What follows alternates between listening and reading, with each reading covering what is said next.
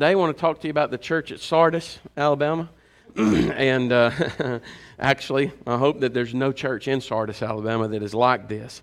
But this church today, of all the churches in Revelation, this church didn't get any commendation at all. There was nothing good that was said about this church. And man, I hope that we are never this church, but I hope that we will listen to the warning that Jesus gave. Look at chapter 3, verse number 1. The Bible says, "And unto the angel of the church in Sardis write, These things saith he, which hath, or that hath, the seven spirits of God and the seven stars. I know thy works." He says, "That thou hast a name, that thou livest, but art dead. Be watchful and strengthen the things which remain, that are ready to die. For I have not found thy works perfect before God. Remember therefore how thou hast received and heard, and hold fast those things that you've received and heard, and repent. If therefore thou shalt not watch," he says, "I will come on thee as a thief, and thou shalt not know the hour that I will come upon thee. Thou hast a few names in Sardis, even in Sardis, which hath not defiled their garments, and they shall walk with me in white, for they are worthy. He that overcometh, the same shall be clothed in white raiment." And then look at this, "And I will not blot out his name out of the book of life, but I will confess his name before my Father and before his angels.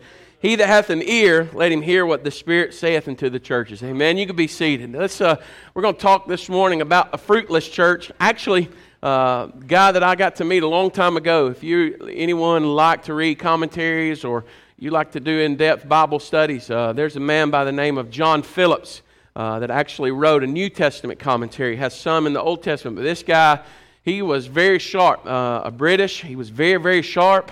The last time that I got to meet him, I saw him 1 year, and then the next year when I actually got to meet him, he had Alzheimer's. But man, this guy's mind was sharp as a tack, and he was I call the alliteration king. He took all the New Testament books of the Bible, and he put it all in certain letters in each outline so that you could understand more and more and more, and kind of keep those things in your mind. I don't know about y'all, but as much stuff as we try to cram into this brain, it all doesn't stay there, does it? No, it seems like only the rotten banana peels and trash things stay there, and we want the good things to stay. But we're just going to jump right in this morning. We're going to start talking about, number one, the commencing of this church at Sardis, the commencing of this church. If you look there in verse number 1, you'll see that the Bible says, "And unto the angel of the church in Sardis write."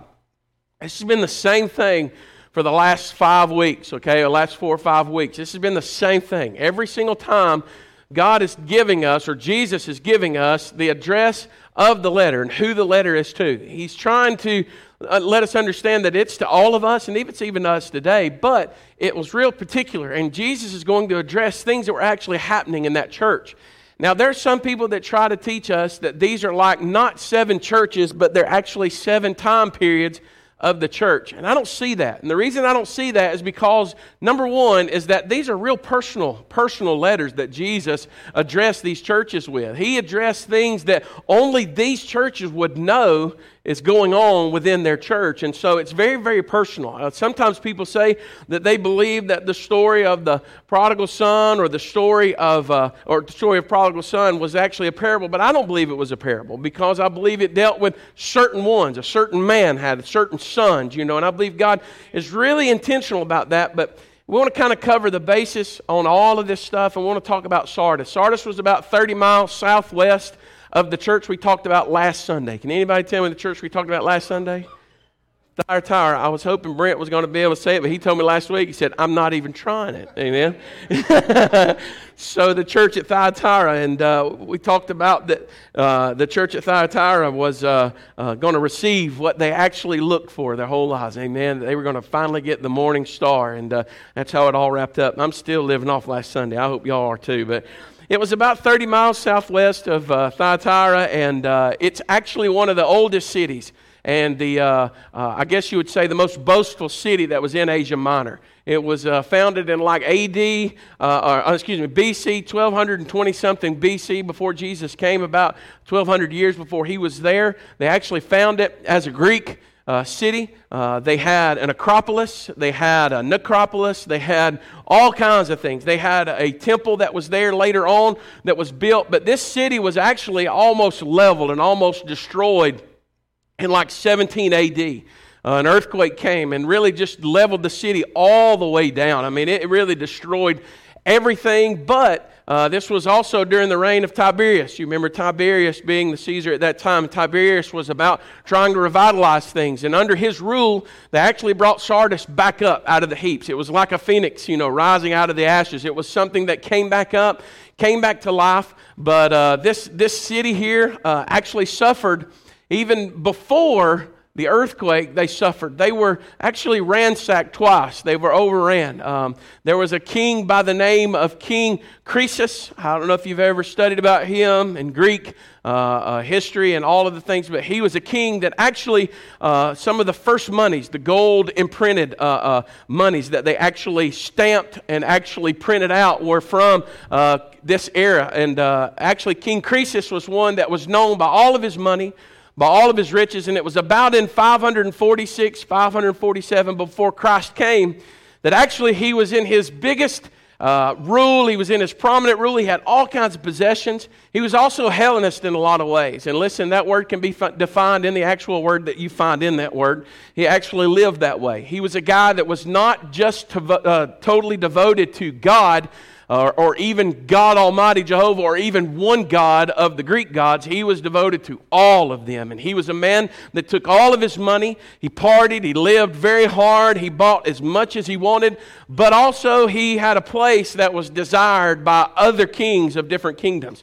Remember the guy in the Old Testament, we talk about him sometimes, the king of Persia. Remember Cyrus, the king of Persia. Croesus was the king of the Lydians, and I would rather be of Persia or somewhere else. I'd hate to be called the Lydians. You know what I mean? It just sounds like a real girly club and a real girly kingdom. But history teaches that as King Croesus was overruled, he had this huge acropolis and he had a necropolis. And what that is that an acropolis was a tall mountain or a tall hilltop or a mountaintop that was within a city. And they actually would go to the top of this hilltop and they would build a fortified area, a fortified city, to where they thought that if we could get the upper hand on people, they could never really come in and overtake us. You understand what I'm saying? Anybody in here, any of you guys ever played King of the Hill? Huh? Did you ever play with your big brother? You ever lose a lot?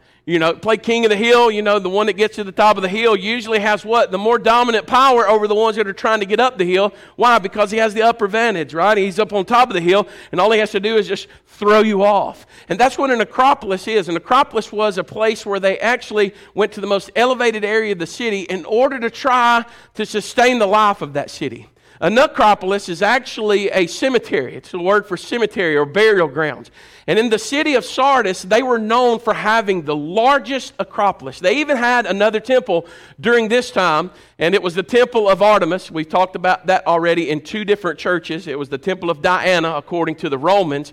And this temple, though, was not finished. It was never fully finished. And Sardis was known as a city that would begin things, but then they would stop. They would begin things, and then they would stop. They would always have works, and they were doing something great, but then they would always end up short of that, and it would just lay there as dead.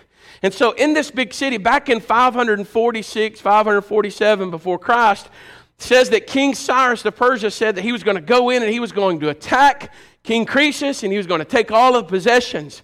And so all of a sudden what happened? Whenever they came in and brought their armies, all of the armies of King Croesus went and ran to the Acropolis. They went to the fortified walled city, and they stood up on top, Brother David, and they were actually aiming down at them, ready to kill them. And so the other army of the Persians couldn't get any closer because why? They would all be overtaken. And so King Cyrus of Persia, he said, I'll tell you what, any of you soldiers that can get us access into there and we can go up to that Acropolis without being killed or the numbers being killed, he said that he would give them anything in his kingdom. He would give them possessions, he would give them monies, he would give them all things. And so the soldiers would watch, and as they were watching and waiting, some of y'all look like y'all never read this stuff in history or in the Greek. Is it Greek to you? But anyway, I throw those jokes in to keep you alive. And I know they're not very good, but they do wake you up because you go, that's just nasty. That's just horrible jokes. But anyway, they actually said, if you can tell us. And so the soldiers were watching. You got to imagine, if you were the guy that actually saw something or how to get in there, man, you would be known as the greatest soldier around. And that's what the Greeks wanted more than anything. They wanted the Persians wanted more than anything, and the Greeks wanted was what? Prestige, power, honor. So as those Persian soldiers waited and they watched, it says in history that one actually saw a helmet that fell off the wall of the Acropolis. And the helmet of that soldier went down, and he watched that soldier climb down the secret way down the wall. And he actually picked up his helmet and he went back up that same way. And he went and told King of Persia, Cyrus, that we found a way in. They climbed up there, overtook the city, and ransacked everything. And you say, Brother Steve, what does that have to do with anything? Not right now, but later on it will help. Amen? That's the history of that city. It was one that was, it had this story known that they would have good times and then boom, death would come. That they would have good times of living and then boom, they would be ransacked. And twice that happened. And the other time, it was actually tunnels that was dug out, that they actually went through the tunnels in order to get inside, and they overtook the city then too, or the Acropolis then too. Listen, Sardis was known for that huge Acropolis, but that actually became a weakness because they never watched out. They were too free with how they were getting up and down or in and out of there. But you know what Acropolis, as far as the Acropolis is, everyone saw it. Because when you walked into the city, Brother Lee, when you walked into the city of Sardis, it says that you could see this Acropolis because why? It was the most elevated point. But all around the Acropolis was the necropolis. And the city of Sardis was known for that more than anything else. You say, well, why? Because it said that they were 1,000 hills of tombs. Actually, they said that you could see the necropolis of the city of Sardis from 7 miles away. So I guess like Chattanooga, right? 7 miles away. You go up there to Lookout Mountain, you can see all of these things. Why would this city have so much death? Why would they have such a huge necropolis and a huge cemetery? Because, why? They were ransacked over and over. And this city is, when Jesus is looking down at this city and telling the angel of this church, the pastor of this church, all of these details and all of these things, he's telling him, I'm writing to you. And he's saying, I know who you are. I know everything about you from a historical point. I know everything that's happened unto you. I know how Cyrus came in and overtook you. I know how earthquakes have came in and actually have brought everything level. I know how all of this has happened to you. And so Jesus says what? To the church at Sardis, he's the one that's writing, Brother Carl. The second thing that we see is Jesus gives, again, his characteristic. He says, this is who is the one that's writing unto you. Look at what it says in verse 1. These things saith he that has the 7 spirits of God and the 7 stars. Now, when you look at that, there are a lot of people that have their wisdom, they have their understanding of what they think the 7 spirits of God are. The Bible even teaches us that the 7 spirits of God are before the throne. The Bible teaches us about the 7 spirits, and if you look at the Scriptures, it's actually capitalized. And when you look at that, only in the Scriptures do we read about the spirits of God, or the Spirit of God, being the Holy Spirit of God, being in the person of God, is it capitalized when it speaks about an actual person. And when you look at the Scripture, Jesus is saying, listen, I'm writing to the church at Sardis who has had much trouble, but I want you to know that the person that is writing you, listen, has the 7 spirits of God and the 7 stars. He wants you to know that he's saying, I have the perfectness or the perfection of what? The full completion and perfection of the Holy Spirit of God. Now, why would Jesus write a church Sardis, telling them that they had some things wrong, that they had a name that they were alive, but yet they were dead? Why would Jesus say, I want you to know that I have the 7 spirits of God and the 7 stars? What is he talking about? He's talking about how, listen, the Holy Spirit of God and Jesus, when they're together, it is complete. It is the wonderful, complete package, Father, Son, Holy Spirit of God. And what he's talking about is that, listen, what does the Spirit do? In the Word of God, the Spirit of God, the Holy Spirit of God has never, ever, does it bring death.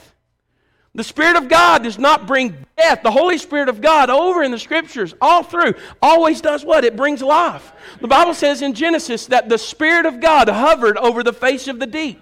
And while he was speaking this world into existence, the Holy Spirit of God was hovering over it to do what? To bring life to it. To blow breath of life into that. When we see in the beginning of the book, we see that the Spirit gives us life. Amen. Number 2, God breathed. Listen, God's Spirit was breathed into Adam, and God's creation became what? A living soul. God's Spirit hovered over Mary in the New Testament. The Bible does not say that the Holy Spirit of God and Mary actually got together in a way of human-like fornication or sexual relationship. It says that the Holy Spirit of God actually hovered over her and she conceived of the Holy Spirit. Why? How could you conceive of the Holy Spirit? See, our minds only think the only way you can conceive is if you have a male and a female. Because why? That's the human thought process. That's what we see all the time. But the Spirit and the Word of God tells us that the Holy Spirit of God hovered over her and she conceived life of the Holy Spirit. Why would God do something like that? Because He was telling you, I don't need a father over my son that's coming. I am Father enough. Amen. He's saying, I don't need the man to have a miraculous thing, but yet this woman that was highly flavored, amen? Highly favored, flavored and blessed, it says that she, what? Conceived of the Holy Spirit.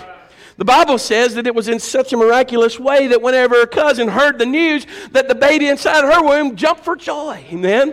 Listen, God's Holy Spirit not only did that, but it descended upon Jesus Christ when He was being baptized. Why? Because it was pointing to what Andrew said yesterday in Brotherhood, to a brand new way of new blessings, of better covenants and better promises. What was it? It was actually descending upon Him, not because Jesus needed the Spirit, but the Bible was saying that life now is found where? You'll find it in whom the Spirit is resting on. It's found in Jesus. Amen? Here's the other thing. Listen, God's Spirit was breathed into the disciples as they began their gospel ministry. The Bible says before Acts chapter number 2 that says Jesus breathed on them and said, receive ye the Spirit, receive ye the Holy Ghost. Why? Because they needed the Holy Ghost to be empowered to present the gospel. Then the Bible says that there was 120 gathered together in an upper room. The Bible says that what happened to them? They were filled with the Holy Ghost of God. It says that they ran out into the streets and began praising God. Not preaching, but praising God in their own language. And other people were going, what's going on here? They said, how can we hear these people? They're speaking their language, but how do we understand them in our language? And you know what they summed it up to? Surely they must be drunk at 12 o'clock in the daytime. You know what Peter said? He said, how can somebody be drunk at 12 o'clock in the daytime? Right? And what he's not talking about us today and all of our man-made vices and man-made alcohol. He's talking about in the natural way that everything was produced. He said it would take them all through the day. That was why they would become gluttonous wine bibbers, because they would have to drink and drink and drink and drink and drink and drink and drink in order to get drunk. And he said, this is not what you're thinking. He said, these people are filled with the Spirit of God. Amen. Are you filled with the Spirit? Amen. Listen, then it does. It controls you. It changes you. Listen, not only that, but the Bible says that God's Spirit was given to the Jews after that, given to the Samaritans after that. The Bible says it was given to the Gentiles after that. God's Spirit, all through the Word of God, the Holy Spirit is life, life, life, life, life. It is not slain in the Spirit. It does not come down, get slain in the Spirit, and you fall out dead. That is not what the Scriptures say. When John fell at the feet of Jesus in Revelation chapter number 1, he did not fall backwards in a slain attitude that the Spirit killed him, but he was so overwhelmed with the Spirit that the Bible says that he fell at the feet of Jesus. If you're standing in front of me, Jacob, and I'm standing in front of you, and I fall at your feet, I don't fall backwards as a dead person. I fall forward in holy reverence and adoration of Jesus Christ. Amen? Yeah, are you with me this morning? I know I'm going fast, but I got to get to something at the end. He says, I got the 7 stars. You say, what is that, Brother Steve? It's actually a sign of the angels. 7 stars were the angels. Brother Steve, I thought that he said he had the angels in his hand, but we understood that to be the word messengers. Angleos, which is messenger in the Bible, which means the pastors of the church. But now when he says he has those 7 stars in his hand, is what he's saying is they are a reflection. They are actually a reflection of God, and they are sent out to accomplish God's plan. And he's saying, I have strength for you. What happened to Jesus when he was in the Garden of Gethsemane? The Bible says he was in such agony, and he was so distraught, and he was praying, Father, if this cup's able to pass from me, then let it pass. But nevertheless, not my will, but yours be done, right? And as he's praying, the Bible says that God sent an angel unto him to strengthen him. Listen, there's been many times that angels have come and strengthened the people of God, the men and women of God, and even Jesus, the Son of God himself. Elijah found himself in the wilderness, running to Beersheba. And what was he doing? The Bible says he was running away from Jezebel. But the Bible says that while he was out there, it says God sent an angel, and he placed out in front of Elijah a cruse of water and a cake. A jar of water and a cake. In order that when Elijah woke up and saw that, he said, do what? Eat and get strength and get up and go, right? You know what he was doing? God was telling Elijah, he said, Elijah, if I took care of the widow woman, you remember when you told that widow woman that if she would make a cake for you first, and she would bring you the water and make a cake first, that the barrel would never run dry? You remember when you told her all those things, and now you're out here running away from Jezebel? Don't forget, Elijah, that I'll do the same thing for you, amen? So the Bible says that the characteristics of God in this is he has perfect power in what? In life, in the Holy Ghost of God. Amen. It's enough that the Bible says in Ephesians, we were dead in our trespasses and sins, but the Spirit of God, I love this word, has quickened us. Amen. What that means, it has been brought back alive. I wish I could hear somebody this morning say like they did back when that old movie came out about Frankenstein. It's alive! It's alive! You know, I wish somebody would say, I'm alive. Amen. Praise God. Listen, what about the commendation to this church? The commending. What was good that was said about this church? Nothing. The only church out of the book of Revelation, 7 churches of Revelation, nothing good was said about this church. Later on, we're going to see that some of them didn't defile themselves, but there was nothing that I know your works, I know your patience, I know your labor, I know your servanthood, I know all of these things. I know how you can't bear those which teach iniquity. I know how you can't stand the Nicolaitans and all them, but nothing was given to this church. You know what was said? I know your works. There was no commending of this church. It was only this other thing. Criticism. Look at verse 1. It says, I know thy works, and that thou hast a name and livest and art dead. If he would have said in that scripture, if he would have said at the beginning of that, I know your works and you have a name that thou livest, if it was stopped there, we could look at that as some kind of commendation, some kind of, commending them and having something to praise. But because of those last 3 words, this is criticism. He says, I know your works, and you have a name that you are alive, that you live, but you're dead. You say, Brother Steve, what was Jesus talking about in that? The same thing that Chuck Swindoll said, or Charles Swindoll said. He said this. He said, Sardis was a morgue with a steeple on top. Vance Havner said this. Sardis had it all in show, but didn't have anything in stock.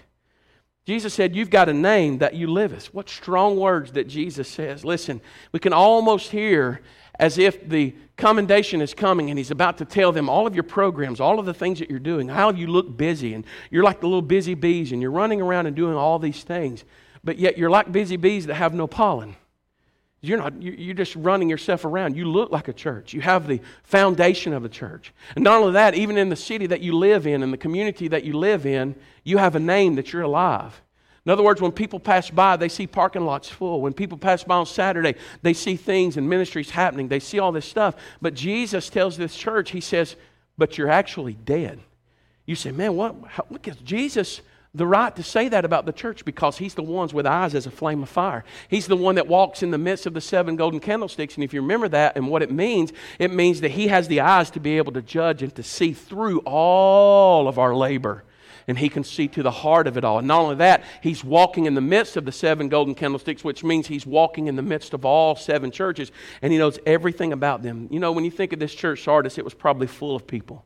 It was probably full of programs. It probably had all of this stuff. And I'm not going to get into big detail, but it had probably building programs. It probably had big resources. It probably had Sunday schools, all of those things. But when Jesus looked at him, he said, you got a name that you're alive. And everybody thinks you are. But look at the words one more time. He says, and are dead. That's strong. He says, you're dead. You look good outside, but you're dead. You know what he's comparing them to? He's saying you look like the tree that actually has grown up and it's large, its branches, and even the birds hover in the branches. and it's even got leaves, but inside that tree is already dead, and it's just a matter of time before it shows on the outside. You know what Jesus is actually saying? Listen to me. He's saying, I've seen this before somewhere. I've seen this somewhere before. You remember the Bible says that as they were coming into Jerusalem to the Temple Mount, the Bible says that Jesus went to look upon a fig tree to do what? To get the fruit off the fig tree. And when he went over there, because the fig tree presented itself with its leaves, because the fruit actually blooms out, then the leaves, but it had leaves, and Jesus searched under the leaves to see if the fruit was there, and it was not there. Do you know what he did? When he come back, he said, no man will eat of the tree anymore. Jesus is saying, you've presented yourself falsely, and you actually say that you're alive, but you're dead. Man, we really, really need to pay attention and listen to that. How many of you ever heard of the star that's named Proxima Centauri? Anybody ever heard of that star? Anybody in here got a star named after you? Somebody did something great and they named a star after you and put it on a piece of paper and all that stuff. You know what I mean? I'm not making fun of you. I'm just saying there are stars and stars and stars, but Proxima Centauri is actually the closest star that we have. It's the closest one. They say it's 4.237 light years away from us. You go, Brother Steve, how far is that? You know what I mean? If we were to get in a shuttle and go, y'all would be tapping me on the shoulder going, how much farther? How much farther? 4.2 light years away from us. That it actually takes that long in order for the light from that star to get to where we are. You think about that. That is the closest one. It actually, Proxima Centauri is actually the Latin for the closest one of that constellation, that Centauri constellation. It's like, man, that far away, how far is it? It's 24.9 trillion miles away from us. You say, Brother Steve, have you been there? No, I haven't. No, I've not been there. Do you think it's that far? I don't know. That's just what I'm actually told. I actually read and studying about science and astrology. They tell us that it's that far away. Here's my thought process, and I'm about as country as cornbread and butter beans, so this is the way I think. If that thing is 4.2 light years away from us, 24.9 trillion miles away from us, and it actually takes the light, when they actually do the speed of light, and they actually do all the calculation stuff, and it takes that thing 4.2 years for the light to actually reach us, could that star already be dead and blown out and burned out? And we wouldn't know it until it gets here. That's my thinking, is that we wouldn't know until it actually gets here. You know, church, stop for a minute. We may be in a dead church and not actually know that it's dead until what happens? Until that fruitlessness shows up. You know, there are people that are still trying to hammer away in a dead church. And you say, Brother Steve, what would that be? I don't know if you've ever heard of Tom Rainer before, but he used to be the president of Lifeway Christian bookstores and actually Lifeway Christian Resources and stuff. But in 2014, he wrote a book and sent it out to all the churches, and it was called The Autopsy of a Deceased Church. An autopsy of a church that's already dead, a deceased church. And he said these things. I want to read these to you. And he said these few things about how you can figure out if the church is dead or it's on its way to closing. Number one, they treat the past as if it's a hero. Number two, they refuse to adapt to the needs of the community that is around them. Number three, they move the focus of the budget inward instead of outward.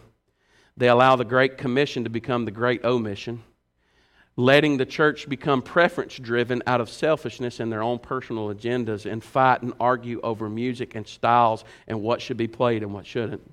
Seeing the tenure of the pastors decrease and not increase. Pastors that come for a year to 4 years instead of those pastors that are willing to stay. Failing to have regular corporate prayer together. Having no clear purpose or vision, and obsessing over the facilities. How ugly is it that churches close? And we know that they do. There's actually a church building today that I wish that we could pick it up somehow and put it on this property. It's actually a church that seats about 300 people, and we all know that we need a little bit more room, a little bit more seating. It has a half gymnasium and all kinds of things. And you know how many people were there when it actually closed down? It's still closed today? 2. Because, listen, sometimes we can blame it on demographics and we can blame it on all this stuff, but when a church refuses to repent and the church refuses to realize the deadness that they're in and they don't want to walk in the Lord, there are many of them that close all the time. They shut the doors down. Listen, do you know I don't know if you've ever heard of these. I've told you about them before, but you know who the two deadheads of the church are in the church in Sardis is? Number one, those that talk about what they're going to do, and the other one is those that talk about what they've already done. When the church sits around and talks about everything they're going to do, and then they sit around and talk about everything that they've already done, then the church is dying. Because it's not about what we are going to do, not about what we did in the past. It's about what we're doing now. It's about what we do at this present time. How sad that this church at Sardis was also, Brother Bill, positioned in a city that had what? One of the largest necropolises than any other city. They actually said this about it, that they called this necropolis cemetery on 1,000 hills, that it was just hill after hill after hill after hill of dead people and dead things. Listen, Jesus is not about the dead things. He's about the live things, the life and the things that we're doing through the Spirit.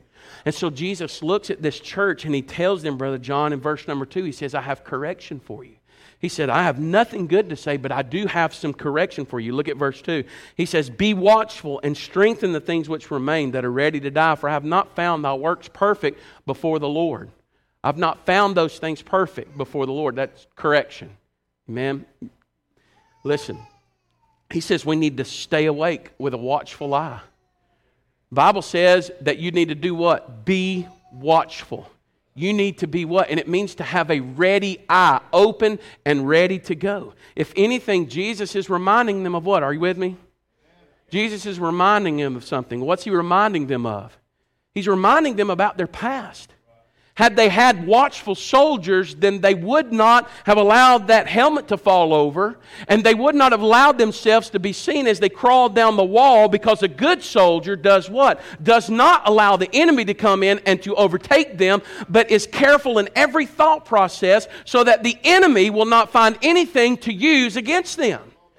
But he says you need to be watchful. And if any city understood what it was in the warning to be watchful, it should have been Sardis. Of all people, you've allowed them to come in and climb up the wall. You've allowed them to come in and come through the tunnels. Listen, he said, you people need to wake up. He said, because Satan, your adversary, is like a roaring lion seeking whom he may devour. And he's going to come in at any time. He says this second thing. He said, you need to strengthen the things that remain and are ready to die. Jesus, listen, it's so awesome that Jesus is saying, you are dead. Your works are dead and you are dying. But he's given them another ray of hope. And he's saying, strengthen the things that you actually have. There are some things that are gone. You may go into life eternal as an amputee because certain things about this church has died. But that doesn't mean that everything has to be dead. It means to hold on to the things that remain. Listen, he says, I've not found your works perfect before God.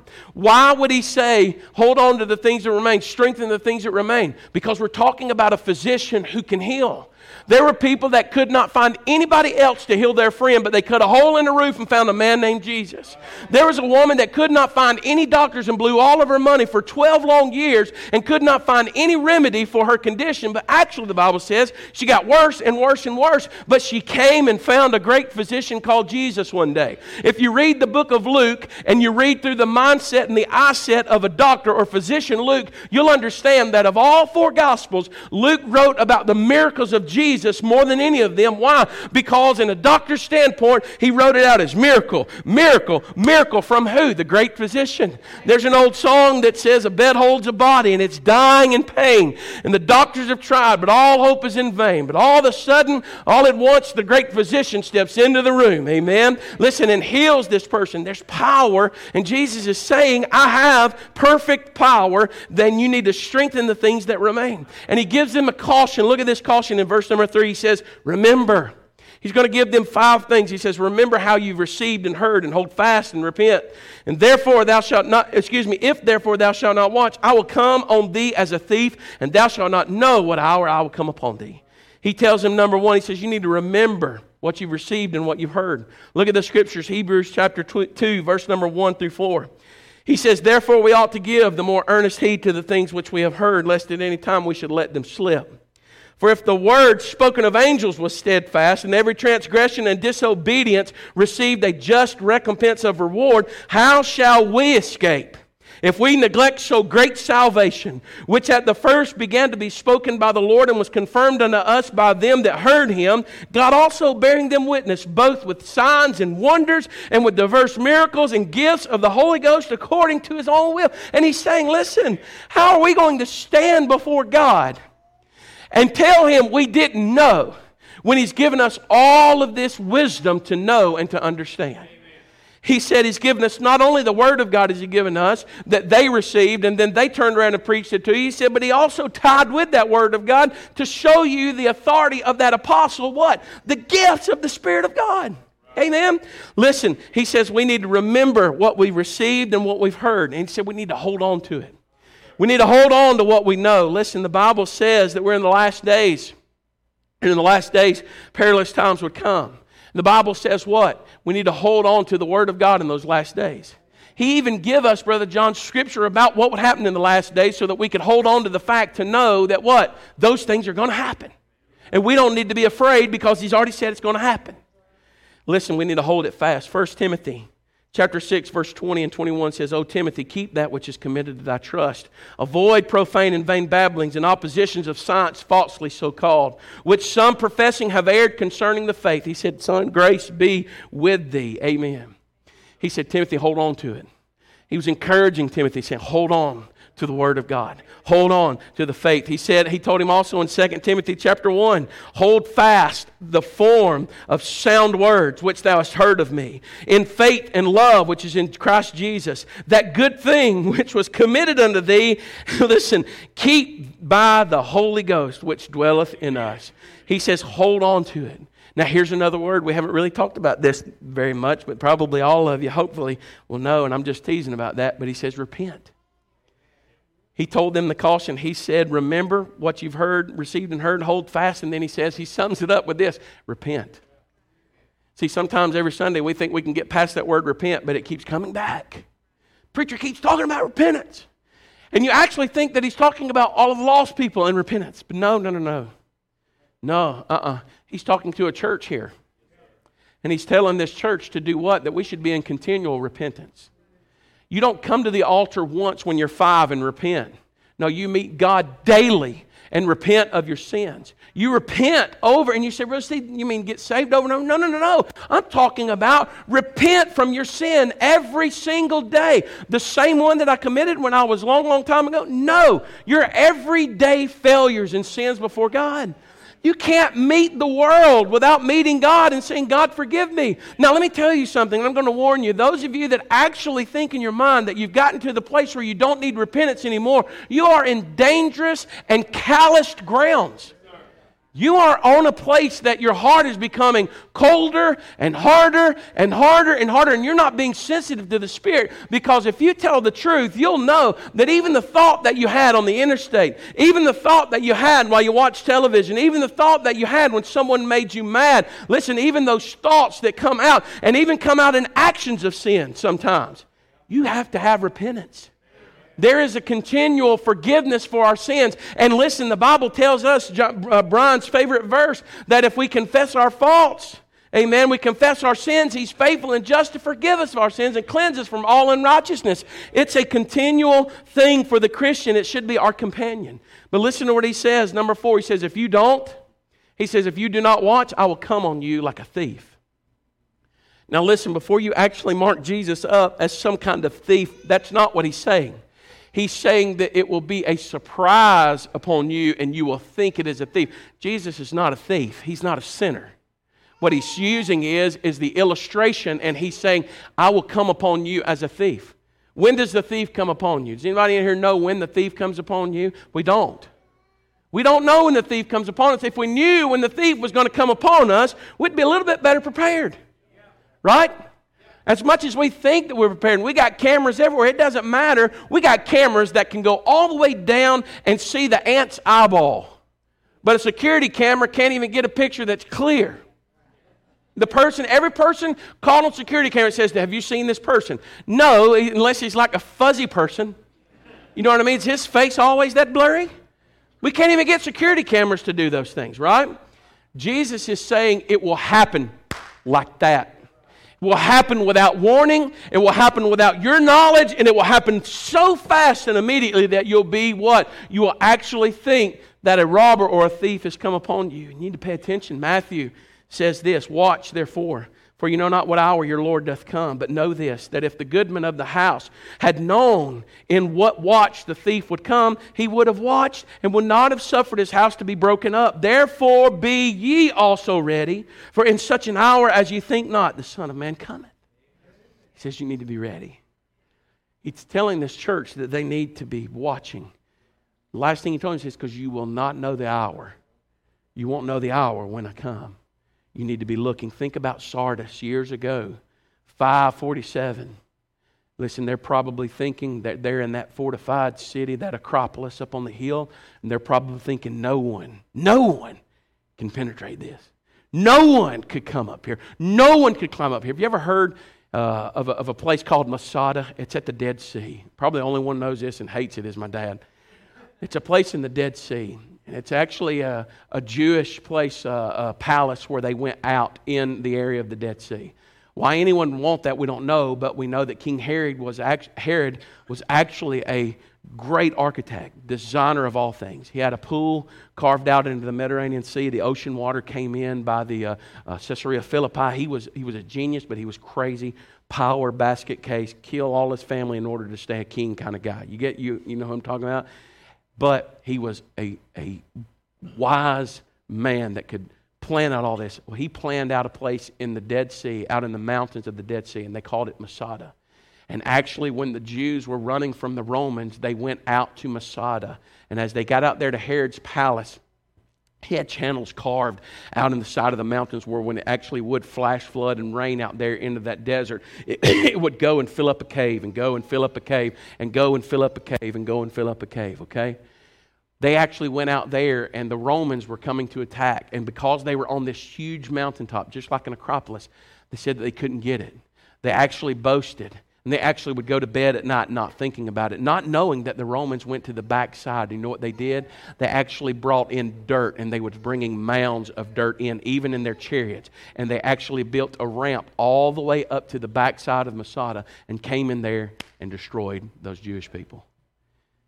And many of us today say this, that's never going to happen to me, Brother Steve. It's never going to happen to me. But I'm going to tell you something, you need to be watching. Not watching in fear, you need to be observing and looking. I don't know how you teach your children, but this is the way I teach my boys. Everywhere you go, you look around. Always be aware. You know, we live in an evil, evil day. They went to some swimming park the other day, and I told them, I said, you need to keep your eyes open. You need to be watching every single thing, listening to the people's conversation, not eavesdropping, but when they get loud, you need to move away. You say, why would you do that, Brother Steve? Because I teach them to watch. But I also teach them, if you ask them, that we need to be watching for Christ. We need to be watching for Jesus as He is coming. Here's the last thing, the certainty. And this is the part where I really, really wanted to preach from. So if you give me just another hour or so, I'd appreciate it. He says, thou hast a few names in Sardis, which have not defiled their garments, shall walk with me in white, for they are worthy. He that overcometh, the same shall be clothed in white raiment. And I will not blot his name out of the book of life, but I will confess his name before my Father and before his angels.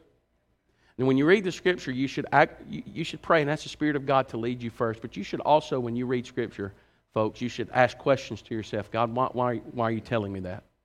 Why is that portion of the Scripture in there? Why did you tell them that they would be clothed in white raiment? And why did you tell them that you wouldn't blot their name out? And why did you tell them that you will confess their name before Father? Evidently, when I look at this Scripture, this is what I understand, is that the thing that Jesus had against this church is evidently they were moving farther and farther away from proclaiming the name of Jesus Christ, and that's why they become a dead church. See, churches die because they quit proclaiming Jesus and they start proclaiming themselves. They start proclaiming preachers, they start proclaiming ministries, they start proclaiming their buildings and their budgets and their monies and all these things. And when you quit proclaiming Jesus Christ, inwardly you are dying. And Jesus mentions to them at the end, and He says to them, He said, but if those that overcome, He said, I will confess His name before my Father and before His angels. And what He's saying is if you're ashamed of me, And you move away, church, and you move to that point where you will not profess my name before the city and before your community and before the world that you live in, he's saying, listen, I'm not going to confess your name before my Father. He tells us that. But in this scripture, he says, you that overcome, you that stay in. He's saying, those of you that do not stain your garments. He says what? He said they have white garments. He says, for they are worthy. How are they worthy? They're not worthy because of themselves.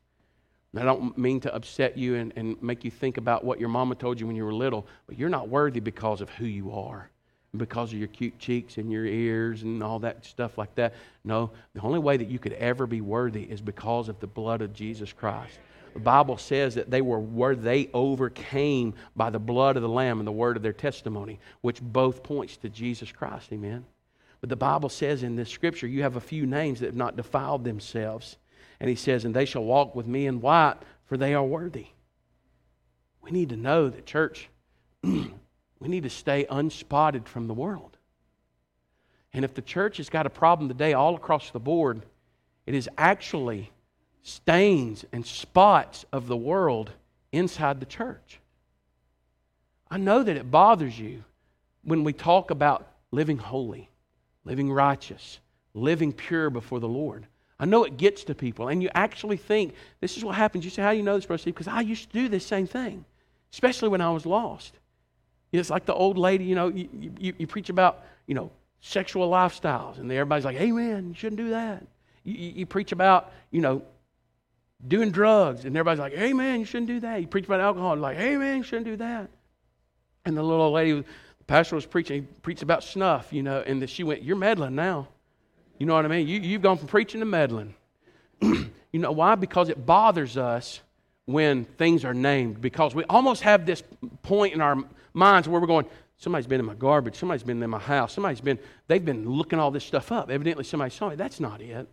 What that feeling is, listen, you ought to be thankful for. It's the Holy Spirit of God that's stirring at your heart. And when the Holy Spirit of God, like an old preacher used to say, prods you. Amen. Us modern preachers today, we say when the Holy Spirit of God stirs or pokes you. The old preacher said when he prods you. That's different. That's different. That's like a whipping and a whooping. They're different. They're much different. And God knows we need more whoopings than we do whippings. But that's the Holy Spirit doing that. It's not the preacher. So don't get mad at me. Don't get mad at me. The same book that I read out of that judges you, judges me. And if I don't do that, then I'm a hypocrite. Okay? And you need to stay away from me. If I don't live by it, then I'm a hypocrite. You need to stay away. But if it's being preached and being lived, then you need to go, something's up with that. The Lord may be speaking to me. And I need to confess. I need to do what? Repent. And I need to stop doing those things. The Bible says that you need to stay unspotted from the world. The church doesn't need to look like the world in order to reach the world. The church needs to look like Jesus in order to reach the world. But for some reason, we have this thought process in our minds that we need to look more like the world in order to relate to them, in order to reach them. That is not what he said. He says you are called out. You know what that means? You need to stand out. Not stand above. You need to stick out like a sore thumb.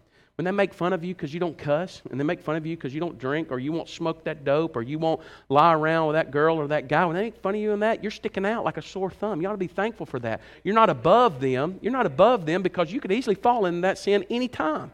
No, you're not above them. No, but God says you're called out.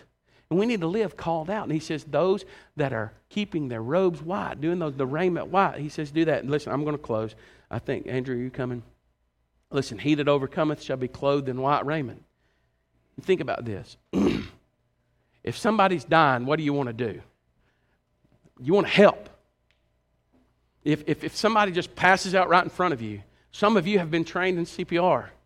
Some of you have been trained how to do those things. You need to be the ones to run over there and to jump and to help. Everybody else, you can just stay back and put your phone in your pocket.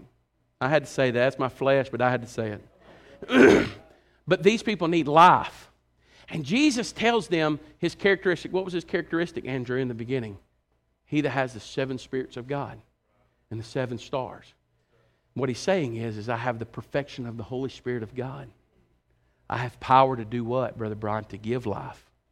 He's saying I have the power to restore life. And not only that, but even at those things that are weak and are dying, he said, I have the 7 stars. I have this power to send down strength that you need.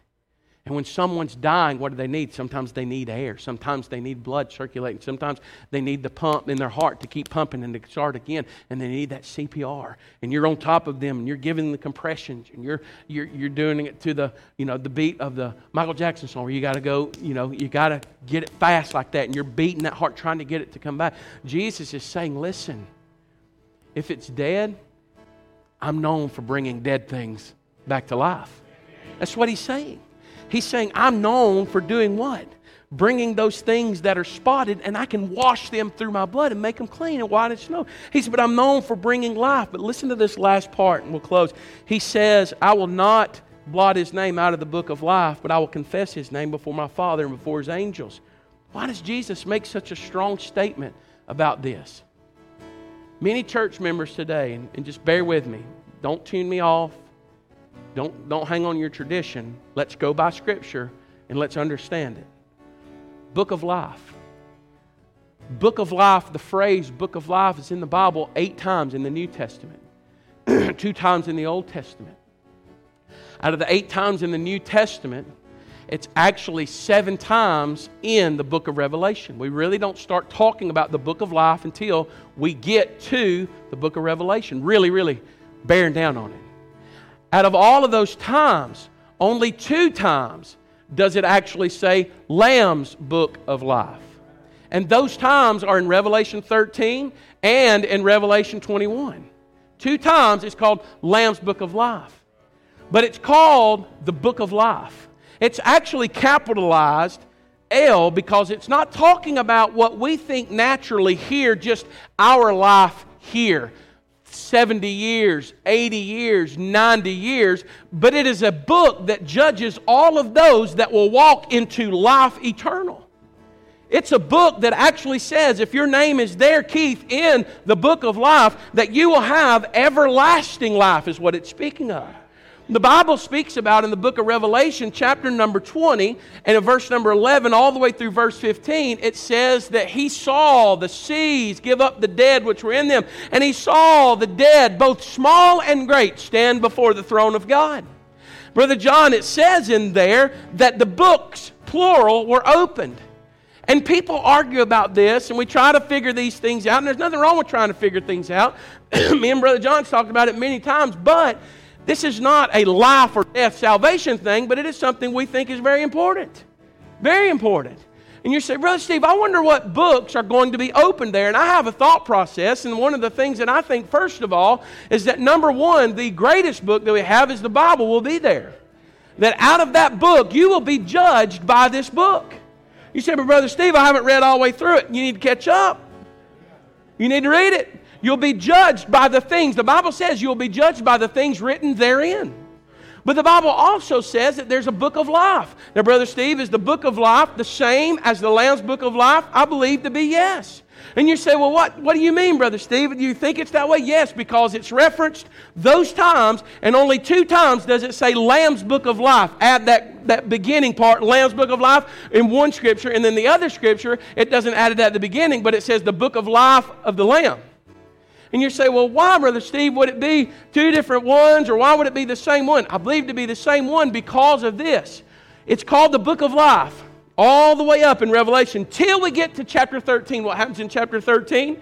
The Bible says that the dragon is fighting against the church, against the saints. And the Bible says that all of those people that were left on the earth, because the church is gone at that time, amen, and it says that he was going to bring an end to all this. There's going to be this tribulation time where people are going to be trying to be saved. It actually says that those that were written, that are not found on earth, written in the book of the life of the Lamb, they're gone. And you say, why would he put Lamb in that point? Because now it's time to talk about victory. In the book of Revelation chapter 13, it's victory time, amen. He's not going to die again. No, he's talking about who's in that book. What does that book consist of? It consists of all of the children, all of the ones that are saved by who? By the Lamb of God. Then it mentions it over there in Revelation chapter number 20, verse number 12. Why does it mention it's the Lamb's book of life over there in that scripture? Because it is the final culmination of victory. Now here's what we think is church, and hang on with me, bear with me. Here's what we think. We think it's church, people, that when you come down, and Charlie, you came down and got saved, that God turns around and writes your name into the Lamb's book of life. But that's not what Scripture teaches. Scripture doesn't teach that. You don't go and find where God's busy in heaven writing down people's names in a book. You read about what He said to the church at Pergamos. What did He say? He said, I write your name on a white stone and give you a new name that no one else knows. Amen? But it's not that He wrote it down in the book. You know why? Because this book is written. This book is already written. The Bible says so. The Bible says the names in the book of life were written before the foundation of the world. Now bear with me. Don't you dare think I'm into any kind of Calvinist stuff. There's some people that say that God went ahead and pre-wrote the book and wrote down that, Ronald, you'll be saved. And you know, you'll be saved, Kim. And you'll be saved, Ashley. And you'll be saved, Tori. That God predestined and pre-selected everybody. And now that we're just waiting around and God's just going through the book. No. The Bible teaches me that all people were elected unto salvation. All of you.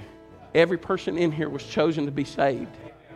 Every person in here. But Brother Steve, what do you do with Ephesians chapter 1, where it talks about Paul speaking that making your call and an election sure, and Paul speaking about the elect of God, and do you not know that you are the elect of God, and you've been chosen in Christ, and you've been favored in Christ? What Paul is doing is saying, now that you realize and you have been saved, and you know that, don't you know that God did that a long time ago, and that all people are chosen to be saved? God didn't send His Son into the earth just to save you, and you, and you. He sent Him into the earth to save all of you.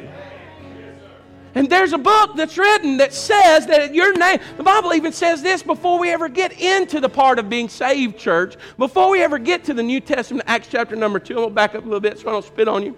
Acts chapter number 2, where you receive Jesus Christ as your Savior, you know and you follow Him in believer's baptism. Before we get to that point, what did He tell the disciples as He sent them out in those companies, and He sent out the 70? They all come back rejoicing. Craig, they all come back excited, and they were rejoicing because why? They said that they were casting out demons. And Jesus said what to them? He said, I tell you what, in Luke chapter 10, verse 20, He said, you shouldn't rejoice that the demons or that the angels or that the spirits are subject unto you, but rather you should rejoice because your names are written in heaven. Written, not going to be written, written in heaven. You say, Brother Steve, what are you trying to get at? Here's what I understand from reading God's Word and what He tells this church. You'll be judged by the Bible. And you're going to be judged if your name is written in the book of life, which is the Lamb's book of life. And you're going to be judged by every work you ever did.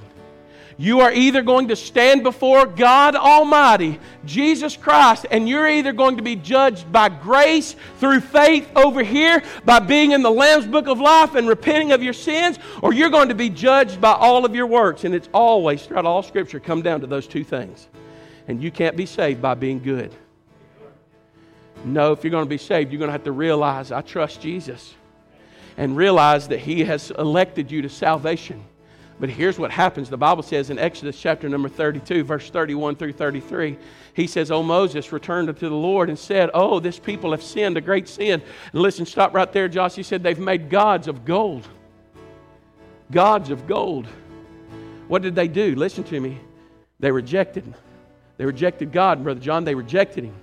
So what did Moses do? Look at verse number 32. The Bible says Moses turned and says, Yet now if thou wilt forgive their sin, and if not, he says, blot me out, I pray thee, out of the book that thou hast written. It's 2 times that the Bible talks about out of the book of life, out of the book in the Old Testament, here and in Psalms chapter 69. Here's the other time. Look at this last scripture.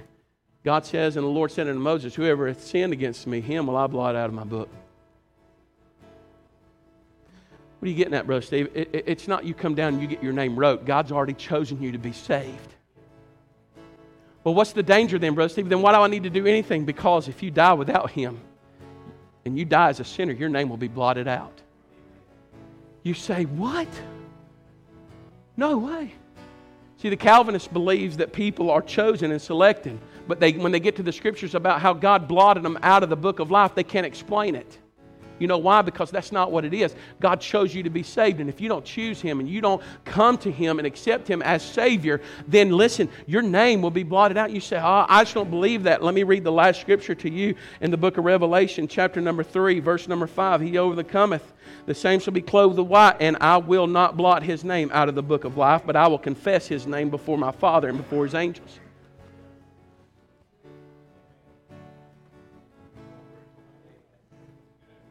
Is my name there, Brother Steve? God's chosen you to be saved.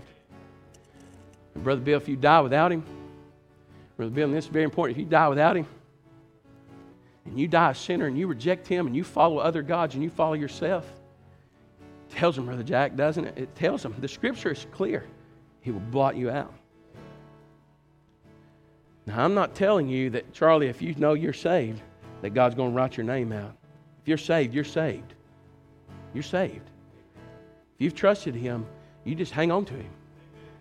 And that's what He's saying. There's a few of you that not defiled yourself. But there's some of you that need to understand. You need to understand the importance. And those that were found, or not found, written in the Lamb's Book of Life, were cast into hell. You'll be judged. So you can either stand by your works, which won't amount to anything, or you can say today, by faith, I trust Him, that He's chosen me to be saved. I know now that I'm going to follow Him, and I am not just going to know that He has created me and wants me to be saved, but I'm going to follow Him in that creation, and I know that I'm going to be saved. Amen. Father, we thank You.